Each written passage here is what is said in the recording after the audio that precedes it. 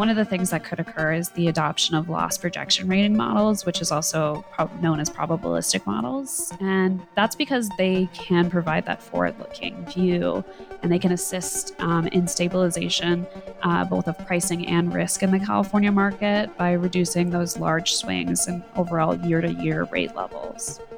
Welcome back to part 2 of our mini-series about how wildfire risk is altering the insurance landscape in wildfire-prone regions of the U.S. If you missed part 1, I do recommend going back and catching up on last week's episode.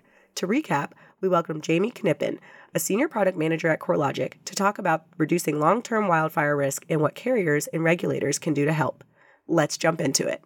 Okay, I want to go a little bit more into, you started talking about the importance of and the value of modeling. So let's dive in there a little bit more. So from the perspective of insurers, what is the value of using technology, whether it be risk scores or risk models? How are they different, and what's the value of using them? So this is really neat because we've actually been able to see the capabilities through and impacts that these models can provide through a few different studies that we've done. We actually recently worked with the town of Paradise, which is where the 2018 Camp Fire, the most destructive fire in California history, occurred, on the study of impact of mitigation strategies on wildfire. So essentially what we set out to do was identify what was attributable to each of the different mitigating actions and then determine its impact. So I can definitely dive a bit more into the details if you'd like of what that actually looks like and what we came out of that study learning. Definitely. Yeah. I think let's dive into that and really see think of, people building or mitigating their home, what really does add value. So please, tell us what you learned. Okay. And hopefully this will kind of reemphasize what I was talking about earlier about both the individual mitigation actions and then that kind of combination and what that could mean. So as we look through the town of Paradise, one of the first things we looked at are mitigation actions at the individual homeowner property level. And what we learned is this can meaningfully reduce risk. So in Paradise's case, if all homeowners underwent rebuild that is recommended by IBHS, which is the Insurance Institute for Business and Home Safety, the aggregate wildfire expected loss is estimated to decrease 53% relative to pre-camp conditions. Wow. Then we took it a step further and we started looking at development patterns. So the number of structures that exist in town and where they are being rebuilt. So I talked about a little bit earlier that wildland urban interface, which are commonly those high risk fire zones. So kind of building further away from those areas. And based on that rebuild and taking into account development patterns, we learned that existing risk could see a decrease of about an average loss of about 15% per property. Wow, that's significant. Completely. And then we went into one more kind of look at risk, and that is the surrounding the town. So approaching it in a well-maintained kind of buffer analysis. And if we had all 5 buffers well-maintained surrounding the town of Paradise, we would see aggregate expected losses down by 55%. Wow. And then putting that down to premium was something that was a focus of the study because it does come down to the consumer. And that really gets into kind of the different partnerships that are needed when doing studies like this. But essentially, if you had the combination of all those mitigating factors, so the individual homeowner, the rebuild in terms of development, and then the buffer surrounding a town, it could correspond to a 55% reduction in the average total premium. This doesn't include reinsurance costs. But. Wow. This is so interesting, Jamie, because it's something that's so tangible. It shows the impact of something that was really devastating and how, as it's rebuilding, what the impact could actually be. So, obviously, this was a really big fire, happened recently. How did we get involved in doing a study like this?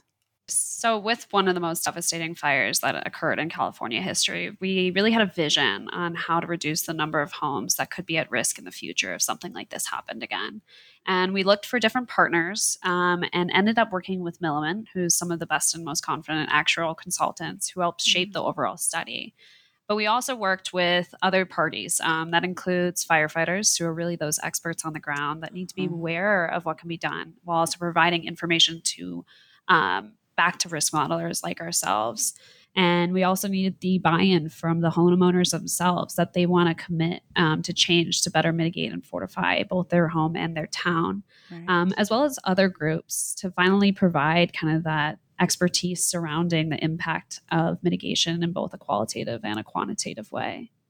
Yeah, thanks for that, Jamie, because I know Milliman has been such an amazing partner with us on this, and they've really shared our vision of, making the world a better place. And that might sound a little cliche, but it really is, with this shared vision on how can we reduce the number of homes that are going to burn in the future. So I guess, too, this was really focused on let's look at an event that's happened. And I think too, when you're trying to measure risk, a lot of times people go to what's happened in the past, what's going to happen in the future. So we'll use like a historical view or a historical event.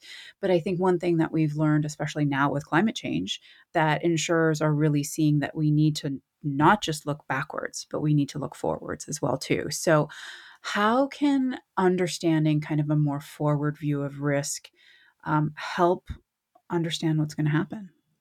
Completely. And you got it right. Using loss experience rating is not forward looking. In a lot of ways, it Mhm. can be reactive, meaning that it doesn't represent the current risk on the ground and only reflects events that have occurred in the past. This really reduces the ability for insurers to introduce mitigation credits and ignores the efforts that are being done or have been done to Mhm. reduce wildfire risk, like our work that's being done by our firefighters.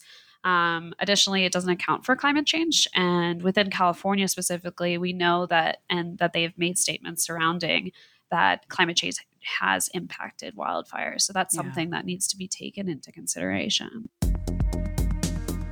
Since Jamie is talking about natural perils, let's take a break and talk about what's happening in the world of natural disasters this season.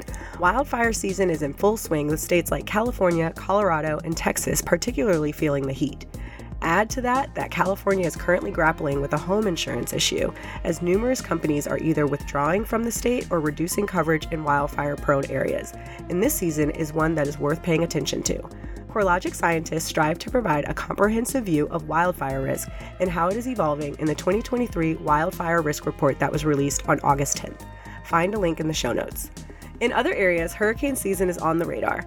Multiple named storms have arrived in the Atlantic, but seasonal forecasts are trying to find the balance between El Nino and sea surface temperature influences.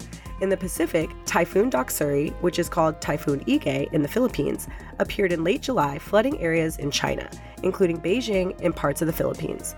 And that's the Natural Disaster Digest.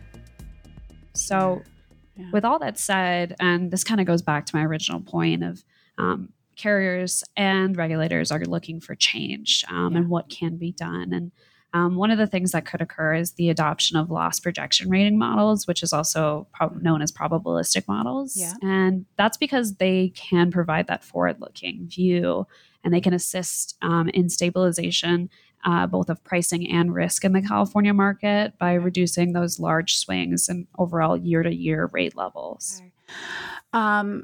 Yeah, and then something that's used for other perils. I know insurers who write earthquake insurance, they use probabilistic models. And, there's a lot of talk of hurricane in Florida, they use probabilistic models. So it really is just kind of going in that same direction, hopefully, of maybe using these probabilistic loss models for understanding wildfire as well, too. Completely. I would Yeah. completely agree. So everything we've talked about today is really kind of focused on California because there has been Mhm. these big headlining news that these big insurance companies have ceased writing new business in California. Do we think this is going to continue to spread like wildfire across the country to different geographic areas? Or is this something we're just going to be concerned about in California? I think it's best to be proactive instead of reactive. So, Hmm. implementing some of these things in some of the states that are more complex, regardless of peril, that's obviously tied to each individual peril. Wildfire, we see it higher on the West Coast. So, Oregon, Sure. Washington, and California. But things like severe convective storm down in Florida, these are things that need to be taken into account. Using that forward looking approach is key for an overall understanding and efforts relating to all perils. So, dependent on the area and dependent on which peril is most prevalent, I do see it spreading.